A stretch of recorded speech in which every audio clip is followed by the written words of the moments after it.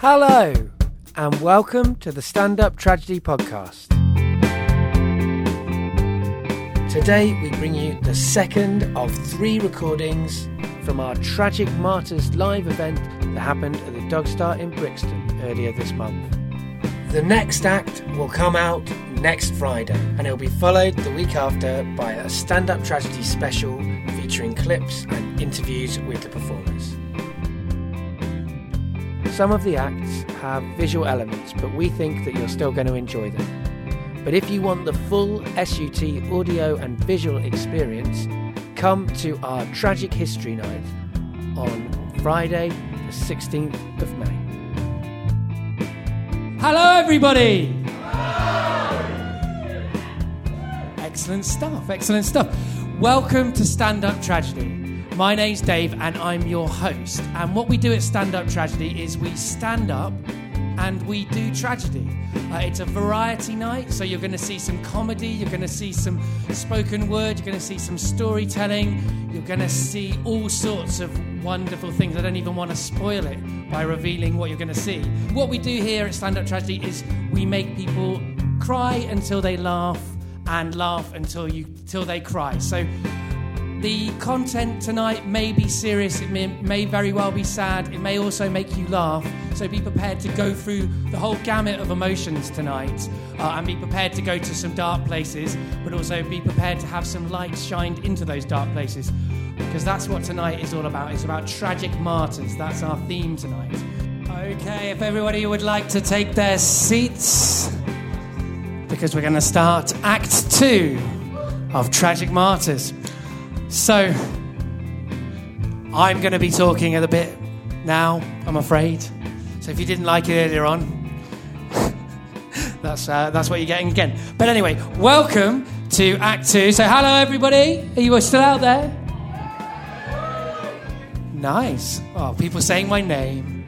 That's nice. So I should say at this juncture of the night, our next night and our next fanzine will be Tragic History, which is going to be on Friday the 16th of May at the Hackney Attic. So get that date in your diary. There's a bit of a longer period of time between now and then as well, which is great for the team, because there's been a bit of a short time between this and the last one, which was tragic in lots of ways, which is appropriate for the night. Anyway, so as you know, I'm revealing it to you as again. I haven't prepared, so I looked at Wikipedia. But what I looked up on Wikipedia, because I remembered this phrase, was martyr complex, because I vaguely remembered it. And this is what a martyr complex is.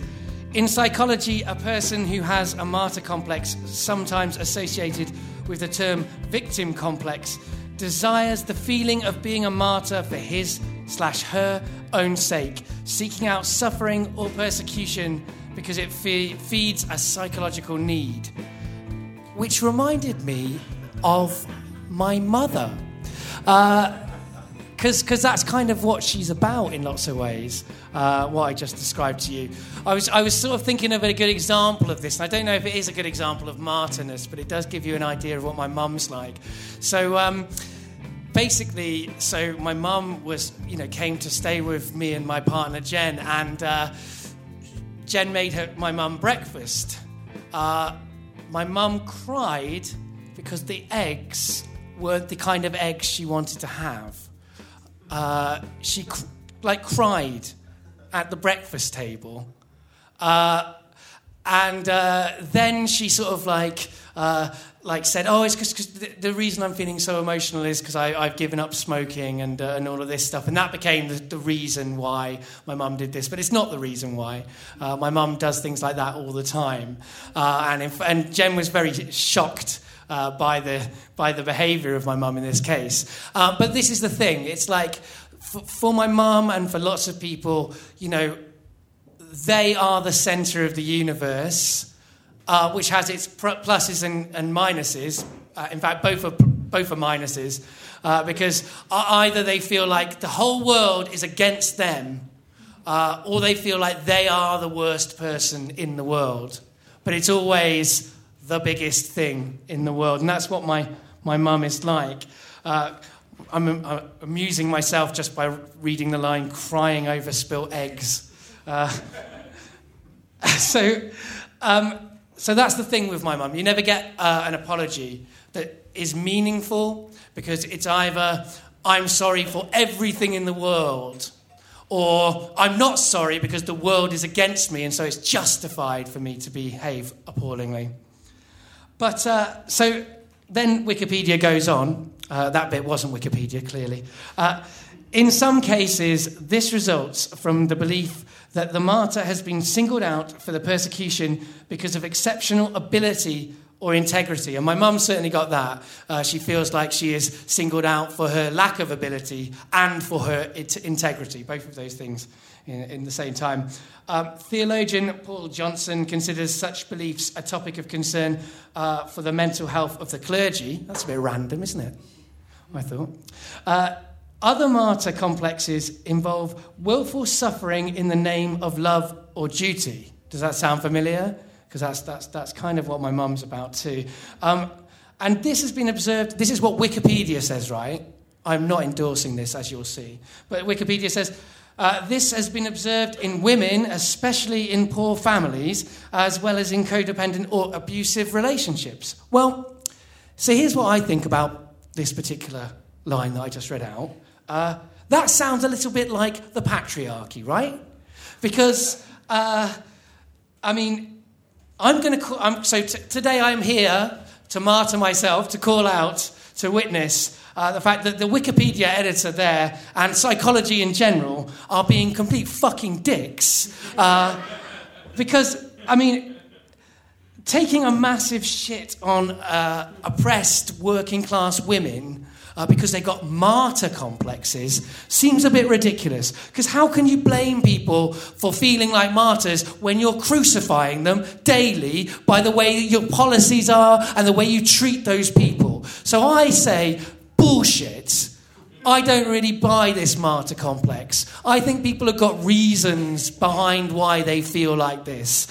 Certainly my mum has. So if we were amused a little bit by my stories of my mum, and they are amusing, there is context behind that. There are reasons why my mum behaves that way. She's certainly been crucified by a fucking load of men throughout her life. She's crucified a few herself, don't get me wrong. But, she's not been treated well by men, by the patriarchy. And then the patriarchy get to come and write their Wikipedia articles about why my mum is a problem.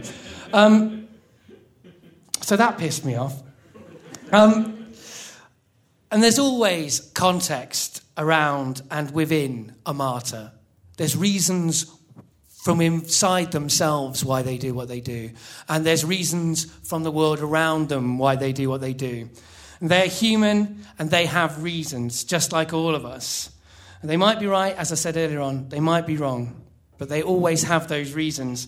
And I think, any of us, given the right circumstances or the right brain chemistry, could certainly have moments of martyr complexes. I am my mum's son, so obviously I've inherited everything I've been just dissing my mum for.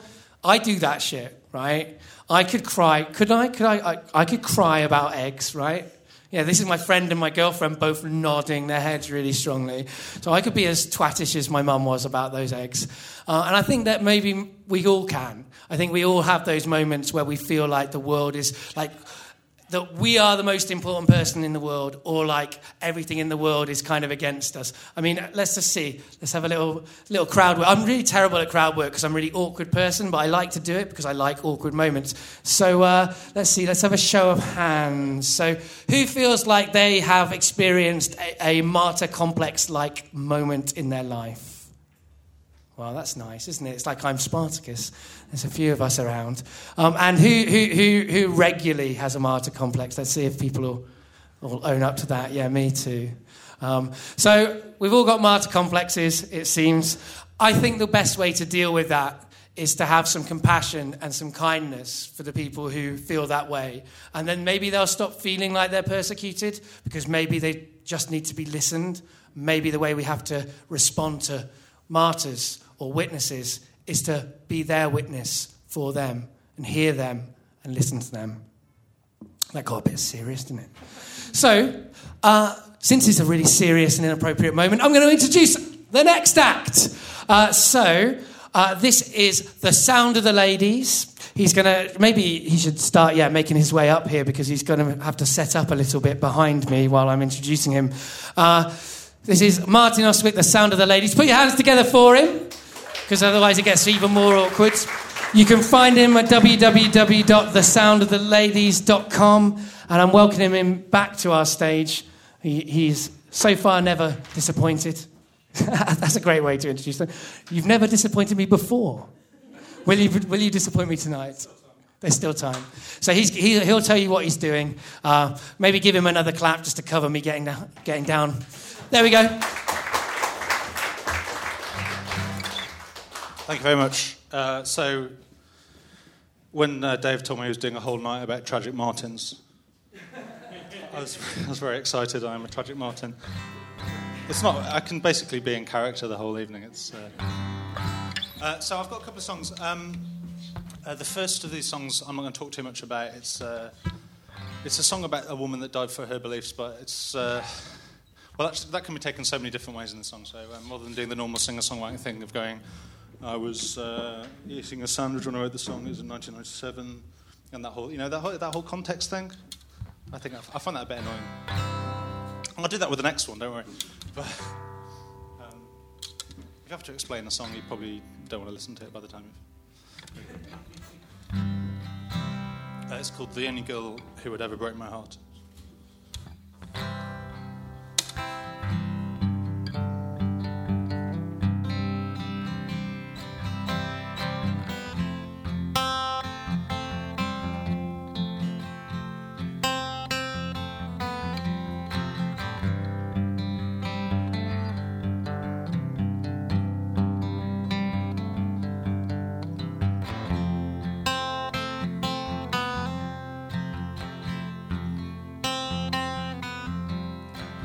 First reached New York City, and I got the terrible news.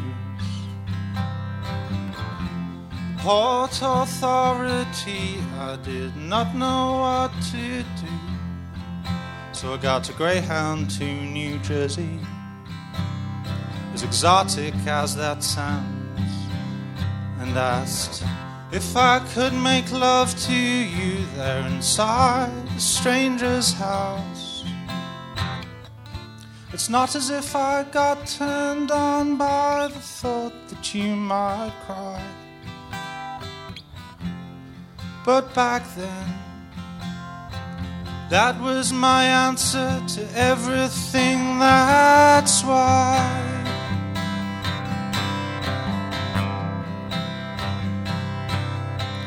When I think about what happened, it still leaves a nasty taste.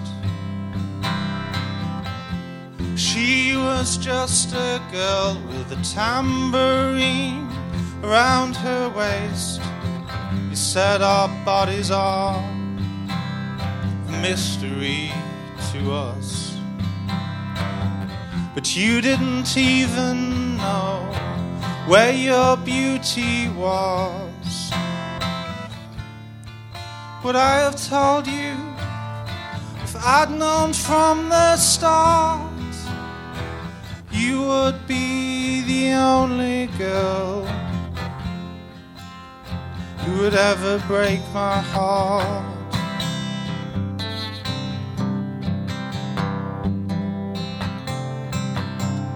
And I think about Winona on the telly in the movies. She was just a girl, I was just a boy, and when I first saw Heathers, it was like I had a second cousin, or a second sister, because I already have one. I knew that things were not okay, but I was not alone. Like when I first saw Slacker by Richard Linklater, on a small TV at home.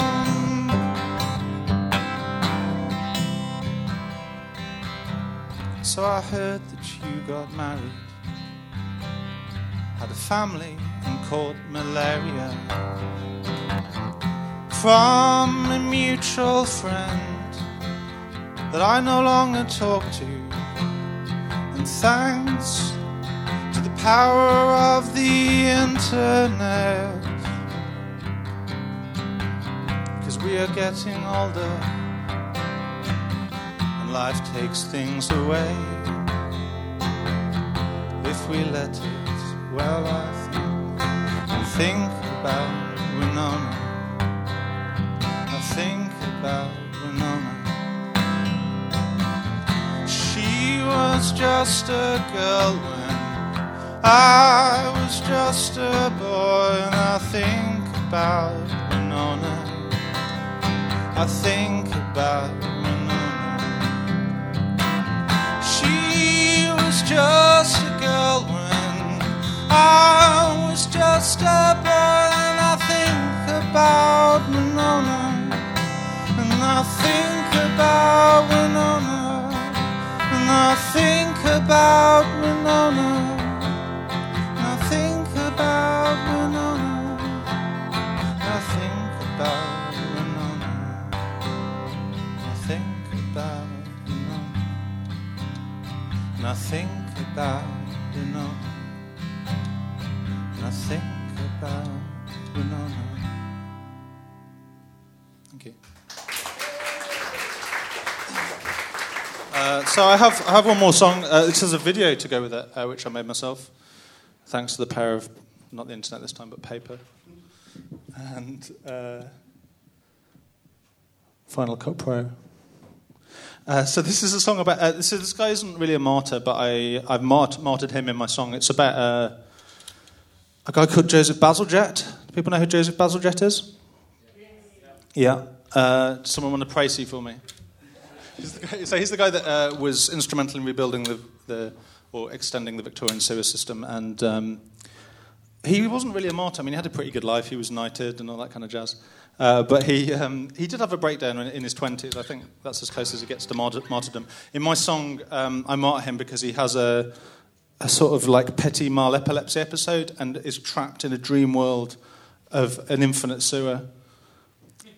Which is so he wasn't a martyr himself, but I martyred him. The song is called 10,000 Letters of Love, and if you like the video, you can see it online as well. 10,000 Letters of Love is the name of the song, and in a second I'm gonna start. Do you wanna? Yeah.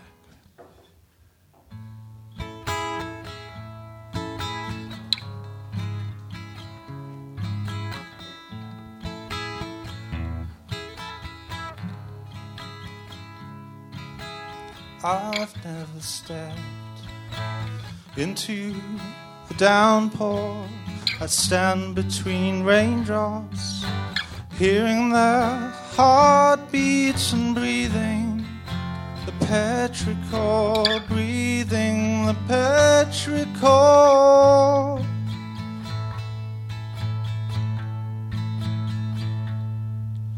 The sultry sky sent me 10,000 love letters. You never knew all I needed was you, but how could I know? And how could she know me when I never once met her? I never once met her.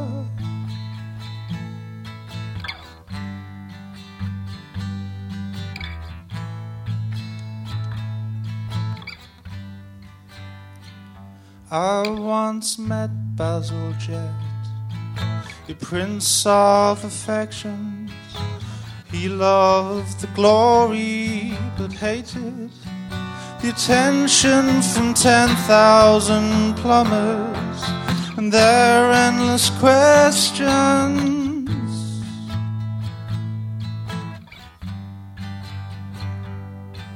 They honored and badged him imperial style reflecting your pitter-pat tears. In a smile you weren't even worthy, a cursory mention. You'd not have been grateful for the attention. You'd not have been grateful for the attention.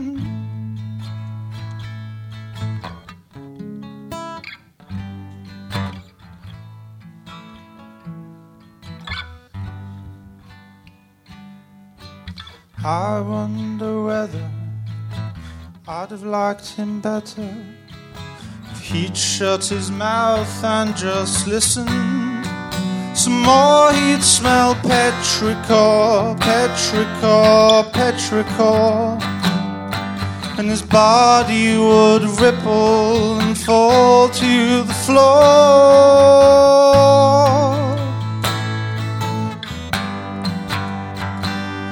And what did he dream but a labyrinth of brick, where he'd roam in a rain, where he'd roam in a rain, where he'd roam in a rain, where he'd roam in a rain of 10,000 tributes from the city above, 10,000 letters. Letters of love,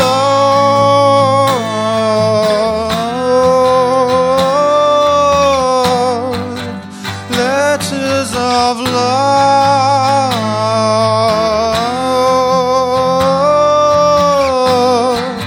letters of love,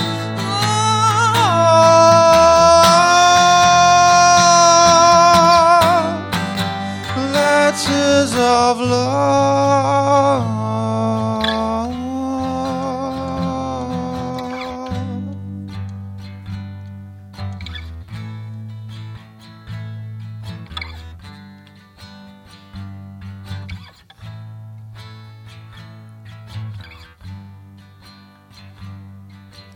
I've never stepped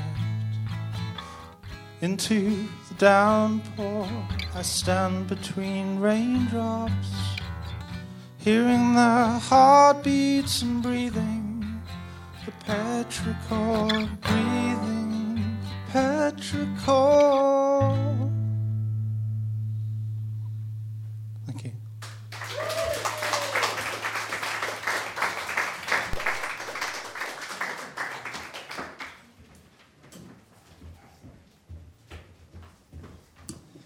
So, the sound of the ladies, everybody. Martin Ostwick. He made all that video from paper. That's nice, isn't it? Anyway, there we go. So, our next performer, you can find her on Twitter at Lara Mascara NYC.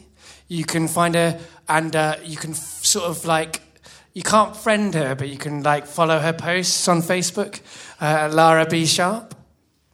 And yeah, this is Lara B, everybody. Put your hands together for Lara B! I have no idea what she's going to do, but I suspect it's going to be brilliant. Or not. Hi, everybody. I'm not from here, so if I start talking really fast and you can't understand, just give me a fist pump and I'll slow down. I don't want you to get lost. So,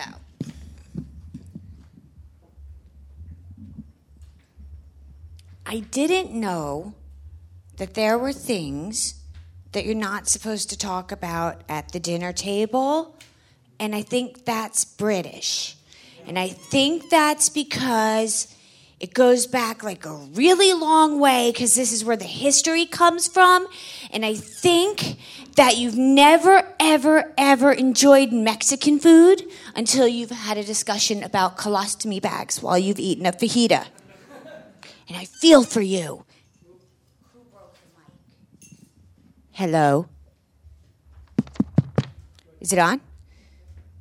Am I good? Am I too loud? Okay. I don't consider myself tragic, and I don't consider myself a martyr. I always sort of thought of myself more along the lines of like an egomaniac with an inferiority complex, which is like inherited because I'm Cuban and Irish and Jewish. And either they were going to end up with that or they were going to build a bomb. And they got me, which isn't so bad. So I have notes because I only had 44 years to prepare to talk about my mother. So for most of my life, it was like Life of Larrabee, starring her mother over there. Her mother was like, my mother was really fabulous and tall and had huge tits, and she took up all the air in the room. She was like mostly a normal mom, except she wasn't. But in one way she was, because she knew how to press my buttons, because she installed them. Like your mother did. Your mother definitely did. I can tell from looking at you. You spot it, you got it, sister. So I know that you're not supposed to talk about your mom in the UK at a dinner table, but where I'm from, you could talk about your mom, even to your mom. And we fought all the time, because that's what mothers and daughters do. And I know that being a mom is the hardest job in the world. I get it. I tried to raise my mother and I fucking failed. Okay? So I know, you're not telling me anything I don't know. So I'm not here to diss moms. It's all good. She was very hard to manage, and she would stay out late, and she would, not wear a bra, and she would go out on motorcycles and not put on a helmet, and she would borrow money and not pay it back, and I'm still angry. Because I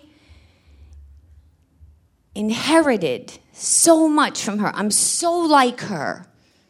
I am my mother's daughter. The apple doesn't fall far from the tree, and every other fucking cliche you can think of, it's all in there. The thing is, moms, they pass you their issues like it's a family recipe for cake. They do. That's what they do.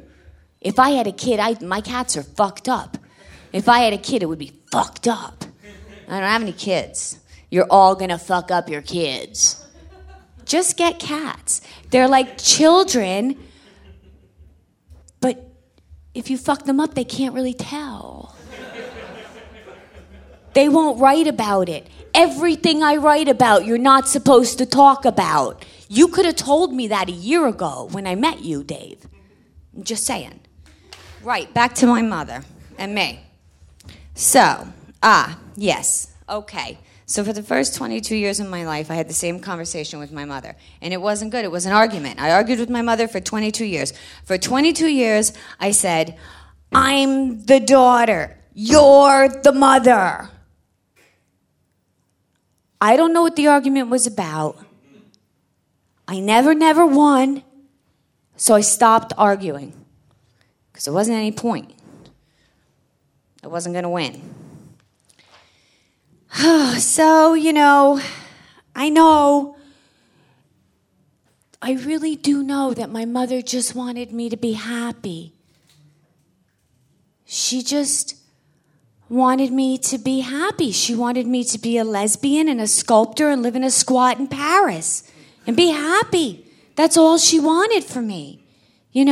She didn't have bad intentions. That's just who she was. So, I don't know where I am. Hang on. My mother taught me to make lists, too. All right. I'm going to read you something here. That's what's on here. And it is something that I wrote in 1983. Was anyone here alive in 1983? Raise your hand. 6 people. Okay. For the rest of you, 1983 was really good. You missed it. All right. So, I'm just going to say, you'll never understand how cool David Bowie was. All right, I'm going to read this. It's called Art. I'm going to get a chair, though, because I'm old.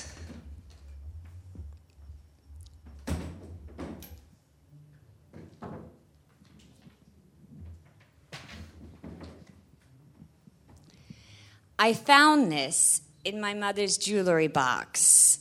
It was folded up, really, really small, and it was stuck in the corner. That's where I found it. I wrote this in 1983 when I was 13 years old, so don't get on my case if it sucks, because I was 13. And I wrote it from a New York State group home for neglected children.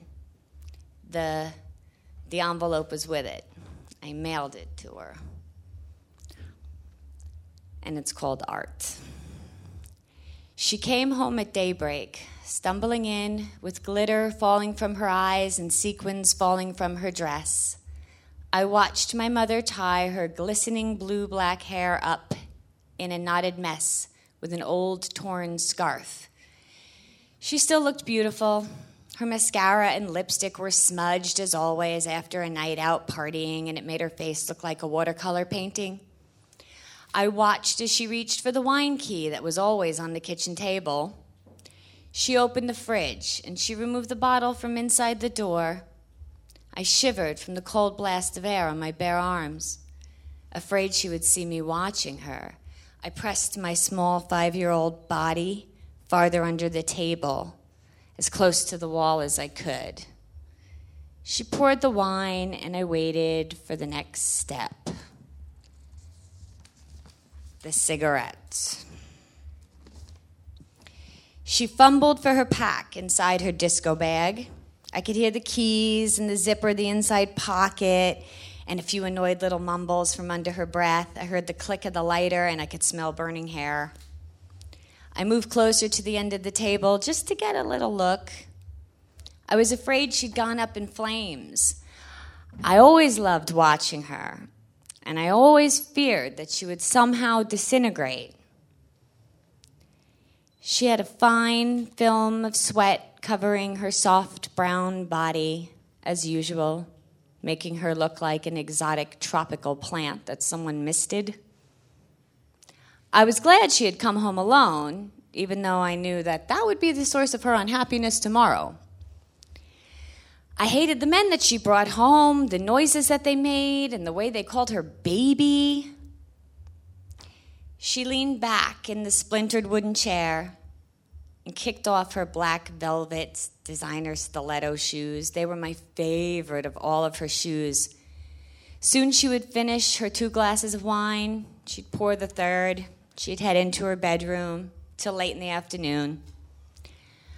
She never took her shoes with her, and every morning I picked up her shoes from under the table and I wore them while making myself breakfast.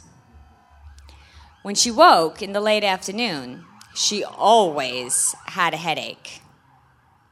It was my job to bring her water and 2, sometimes 3 of the little blue pills from the coffee table. On 3-pill days, I tried to be as quiet as I could. I would spend those days in my room like I did when the grunting men were there. My favorite days were the ones that were 2-pill days, without anyone else but us. She would enter the kitchen. She would roll her eyes, and with like a half smile, she would tell me funny stories about the fabulous New York City nightclubs. I would make her strong Cuban coffee, and we would go out. We would go out and we would hunt for furniture that rich people had tossed out. We took the subway uptown to the world of the doorman buildings, and we carried our found treasures all the way back to the Lower East Side. And all the doormen knew my mother, and they all loved her. They even saved some of the good stuff for her in the building storage rooms. We stripped down the tables, and we painted the shelves and glued fabric remnants to the lampshades, and we sold them on St. Mark's Place. My mother always said we turned other people's trash into works of art, and other people turned works of art into trash.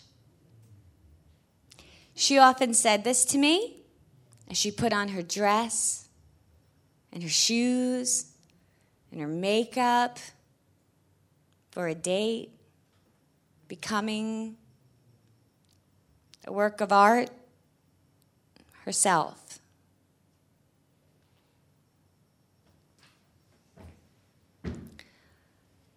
On March 4th, my mother died. And I went to her house for the first time, and I cleaned up after her for the very last time. Thank you.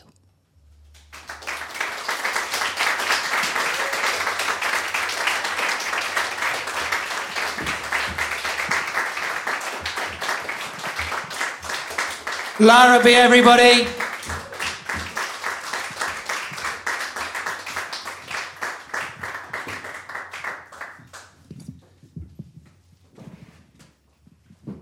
Yeah, I guess I should have expected a night about martyrs to be about mothers. So far, who knows where it will go next? So our next performer is Deborah Francis White, who you can find at www.deborahfrancis-white.com. So put your hands together for Deborah Francis White!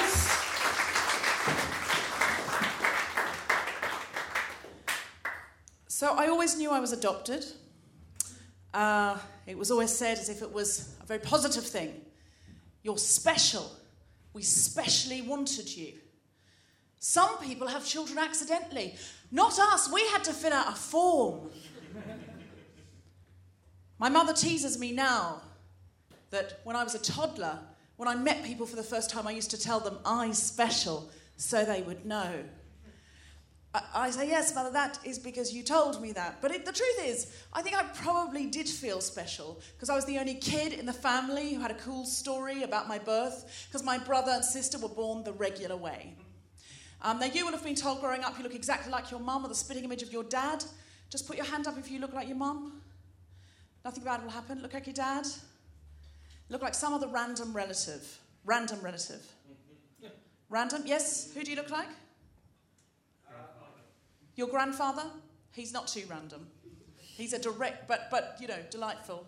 He must be cute. And you, sir?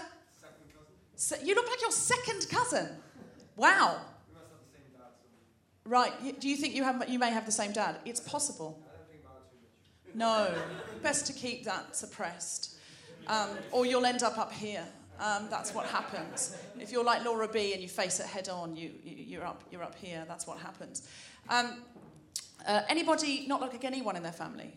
Look like anyone in their family? Oh, the thing is, I didn't look like anyone in the family, but people always told me anyway. They'd say, you look just like your mum or the spitting image of your dad, but I guess people see what they want to see. Because although I shared my parents' house and their food and their love, I did not share their genes. The cool story about my adoption that I used to ask my parents to tell me went like this. My parents especially asked for a baby. They filled out a form, and almost 9 months to the day after they had asked, as long as you would wait for a baby anyway, my mother got a call. The lady at the hospital said to her, we have a girl for you, a baby girl for you, but you have to come and get her right now. Just don't like those, do you know what I mean? You always end up like that, and then it goes on the internet. If we could stop and do a little shoot, and I'm really comfortable with that.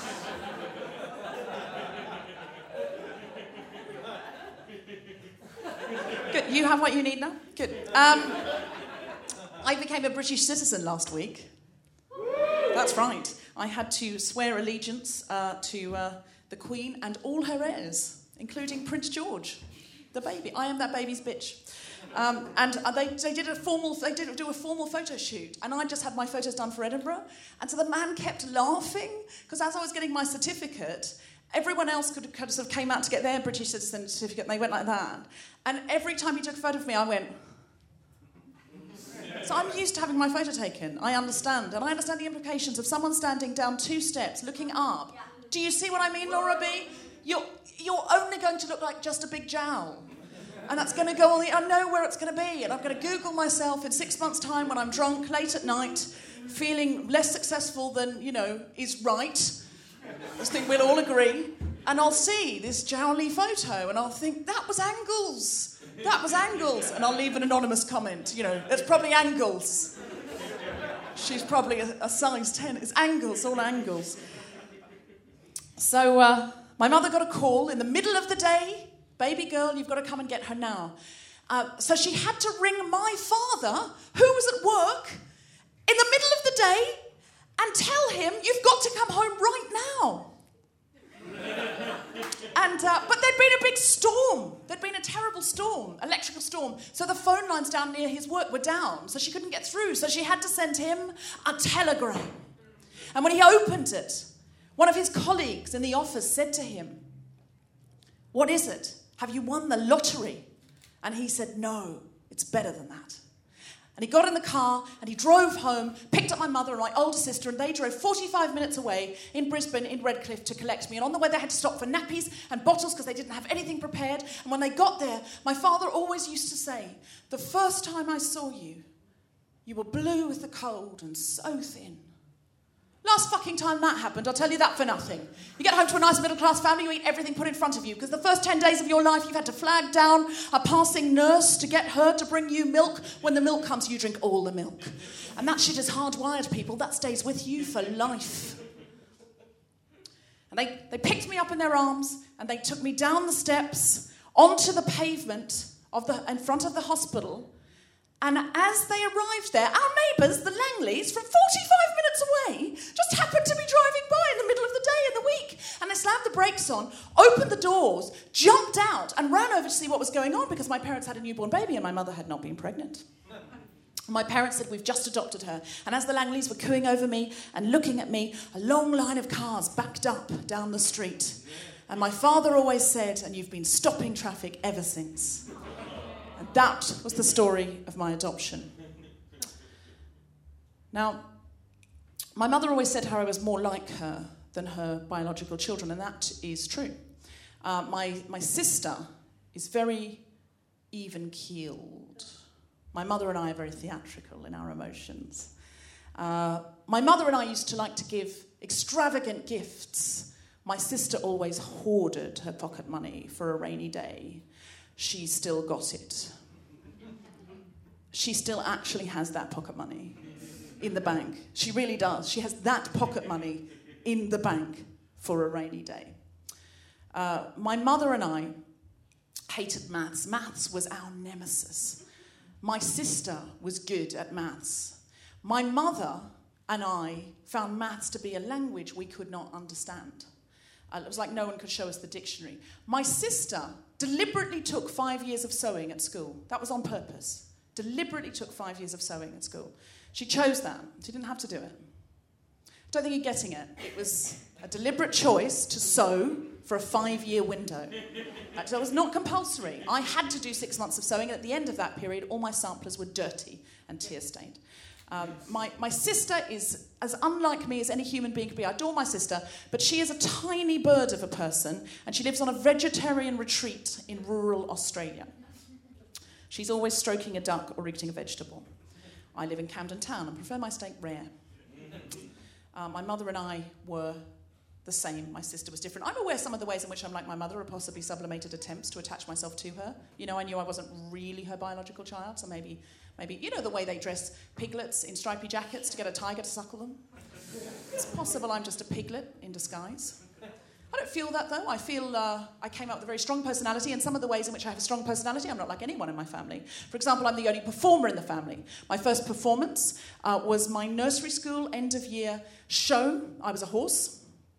I had to come out with 10 other little horses, and we all did a little prancy dance like this. Think Gangnam Style, only I was in a white onesie and 3 years old.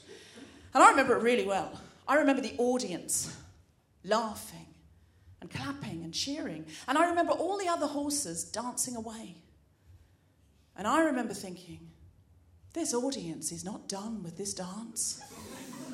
And they are not done with me. So I danced on, and the audience clapped more, and I danced on, and the audience laughed more, and I danced on, and the teacher had to come and lead me away. And this story was legendary in our household because nobody would have done that. My sister was very shy. Though my sister was 4 years older, she used to push me in the back. She used to say, you go and buy the ice cream from the ice cream van. You're the outgoing one. My mother tells me when I was 7 years old, I asked her what shy meant because I could not get my head around the concept. The other way in which I was not like anyone in my family is I always wanted to live in London, always, from the time I could read. I could read from 4 years old. I read all the books I read were set in London, and that's where I wanted to live. I knew I wanted to live there. I was brought up in Australia, and I know I don't sound especially Australian, but I read a lot of Enid Blyton as a child, and I picked up the accent from the books. And in those ways, I couldn't help wondering, was there a mother or a father or a sister or a brother, biologically speaking, out there who may be like me? And I think it doesn't matter how successful your adoption is, and my adoption was successful, you can't help wondering what's behind the curtain. And in my case, I wondered, behind the curtain, was there a big family of people playing games after dinner and laughing? And if I went through the curtain, would they say, oh, it's you? We've been waiting for you. There's a chair here with your name on it. Sit down. Now, I never looked. I always figured it was like a can of worms. I guess I felt that if you don't look, all the wonderful things that might be behind the curtain are still yours. But if you do look, all the terrible things that might be behind the curtain are definitely yours. So I didn't. I could have, because in Australia, adoption has been handled properly. Here in Britain, it seems to have been handled exclusively by nuns. People who seem to me to be uniquely unqualified to understand anything going into or coming out of a vagina. I don't know why. There, in Australia, if you want to give your baby away, you have to give it to the state. Here, I literally know a girl I know an actual girl. She was handed over the fence to a neighbour. The lady was leaving the street. She said, I've got 4 children, you've got none. Do you want the baby? And that lady was allowed to keep that child. In Australia, no. You've got to give the baby to the state. Now, on the other hand, well, Australia was so keen to have an industrial government-run adoption program, they pretty much snatched babies out of prams, shouted unfit mother, but they were brilliant on the paperwork. So they apologise about every 3 months for this embarrassing indiscretion, but they, the forms are delightful admin on it. Here, you just have to find the nun, and she says, oh, I think she had green eyes, and that's all you get. But there it's pretty easy. And when I was 21, I rang up and I asked. I said to the lady on the phone, I said, could you tell me my biological mother's name? Now, I did not want to contact her. I just thought I should know her name. And the lady on the other end of the phone said, well, yes, I can tell you, but if I tell you her name, and then she calls, I will have to tell her your name. It's reciprocal. Do you want that? And I said, oh, God, no, I'm not ready. I may never be ready. No. I said, don't worry. Don't tell me. And she said, well, I can tell you some things. I can tell you that your biological mother was 21 and single. And I said, well, actually, I knew that. My parents told me that. And she said, right, well, your father was 30 and married to somebody else. And I said, well, I knew that. I think my parents told me that so that when I was old enough to ask questions, so that I would know she had no choice but to give me away.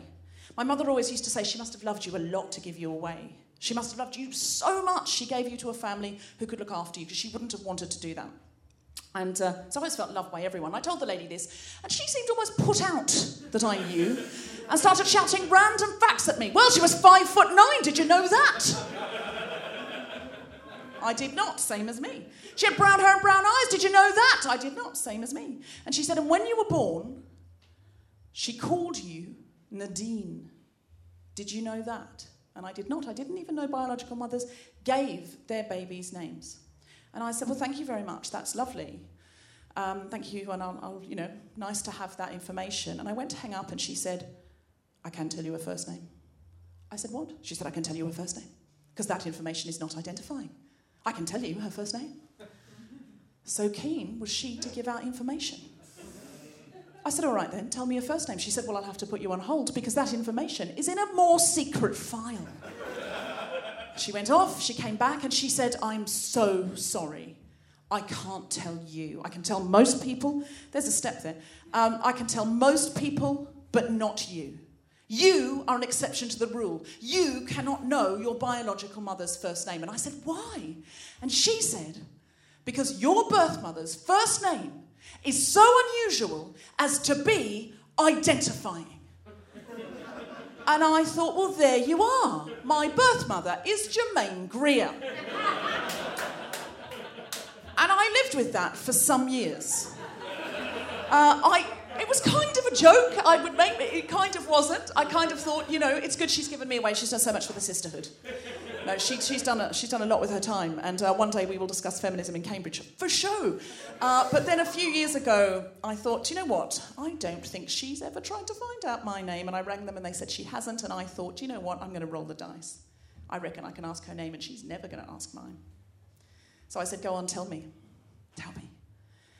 And the lady on the other end of the phone said, your birth mother's name was Devon Eulalia Pearl. That is a name, Devon Eulalia Pearl. Now my hand shook as I put that into Google because I thought really could see something with that. You really could see. That's a one-off. That's a one-off, people. But there was nothing there. There was a long line of Eulalia pearls that went back to the 1700s in Cornwall in the censuses. They went back in Cornwall and Devon. Long line of Eulalia pearls, all landed gentry, big houses, lots of servants. Sure, think we all saw that coming. Touch of the Downton Abs. Sure.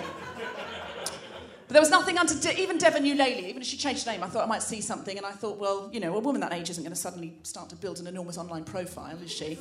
So I just assumed I would find out no more. But, that she was probably just in New York City running a literary salon, lying on a chaise longue, reading poetry to handsome men. That was most likely.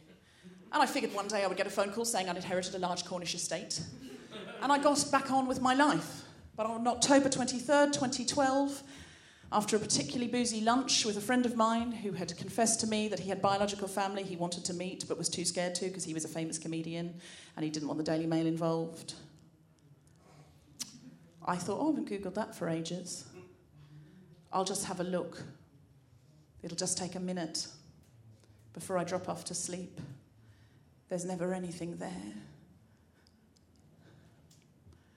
And as I hit search, I had never been more wide awake.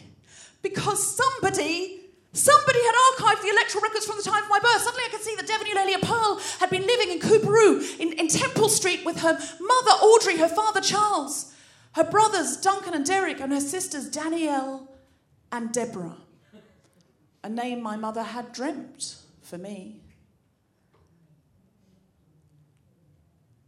And that was when I began the greatest treasure hunt of my life. I didn't sleep for the following 3 weeks. At the end of that treasure hunt, I discovered family. Now,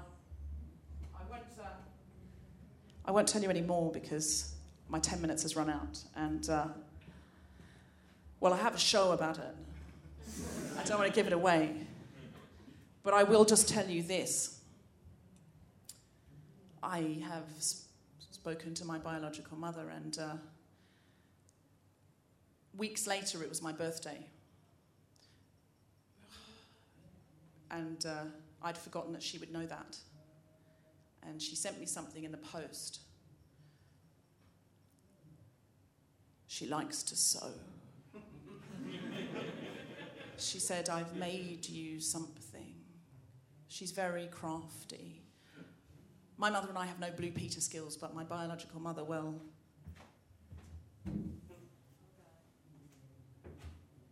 She sent me this. She said, it's a scarf I've made for you. It's not really a scarf, though, is it?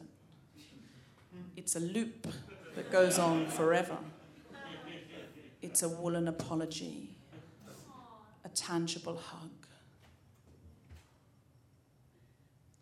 a homemade birth canal.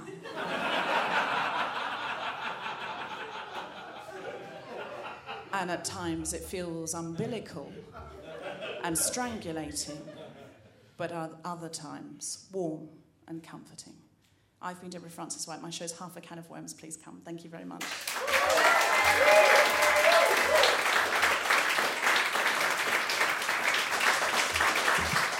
Deborah Frances-White, everybody. It's funny, I booked her because she used to be a Jehovah's Witness, and then we had an adoption story, which is excellent, and the right choice. Yeah, but it was so appropriate to do the adoption, right? Yeah. No, it's the mother section. The whole act has been mothers, hasn't it? It's good. Oh, yeah, I'm not criticising your choice. Yeah, sure. I was going to do a whole bit about what I think a martyr is, but, I mean, after that, it was really tricky to follow that. I know. It's one of the things that happens in this night. Yeah. The true story people are the hardest to follow in this night because they've always got something really sad to do. So if you're a comedian, go with a true story. Yeah. Oh, no, I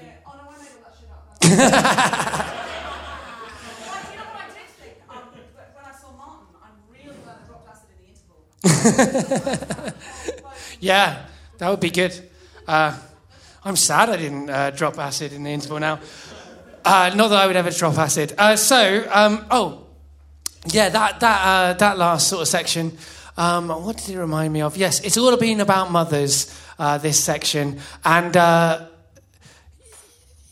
I revealed earlier on, I've got quite a complicated mother. I've had some conversations with her that are recorded, so you should check out my podcast, Getting Better Acquainted, where I've had some conversations with the mother that I was so mean about earlier on. This is technically the second week of the Getting Better Acquainted personal season, where I'm revealing some big things about my life that I'm not going to reveal now because it's going to come out tomorrow on the podcast. Getting Better Acquainted, you'll find stuff out about me, if you care, and some other people. Anyway, so that's right, personal season. The other thing to know in your break is chocolates. Now, you've all forgotten the chocolates. You get a chocolate if you write down a tragedy. It doesn't have to be personal, and it has to be about martyrs. Not too hard a brief, but quite hard. But you get a chocolate. So get some chocolate. We're going to have a break. 15 minutes. We'll be back with the Story Beast, with Alice with Alice Bell and everybody else that is in the third. Wow, I completely lost it. Like I said, completely underprepared. Let's just clap. I'm losing everything, losing my mind. Let's have some music. Dry your eyes, it's time to go.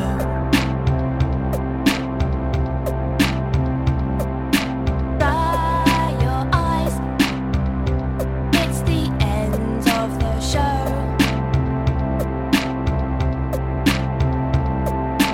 Dry your eyes, it's time to go. Dry your eyes, it's the end of the show. It's time to go. Make friends with some It's time tragedy to by go. friending us on Facebook or following us on Twitter, where we're at Stand Up for Tragedy.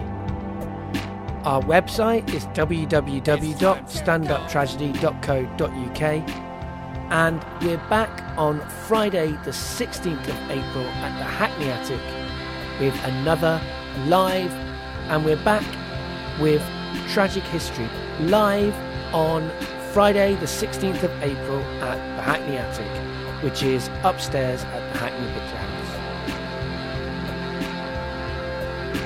And for now, the tragedy is over.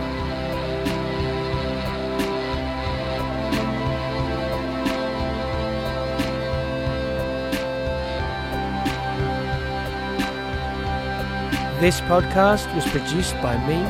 It was recorded by Stephen Harvey with music from Sam Wilkinson and George Rothman.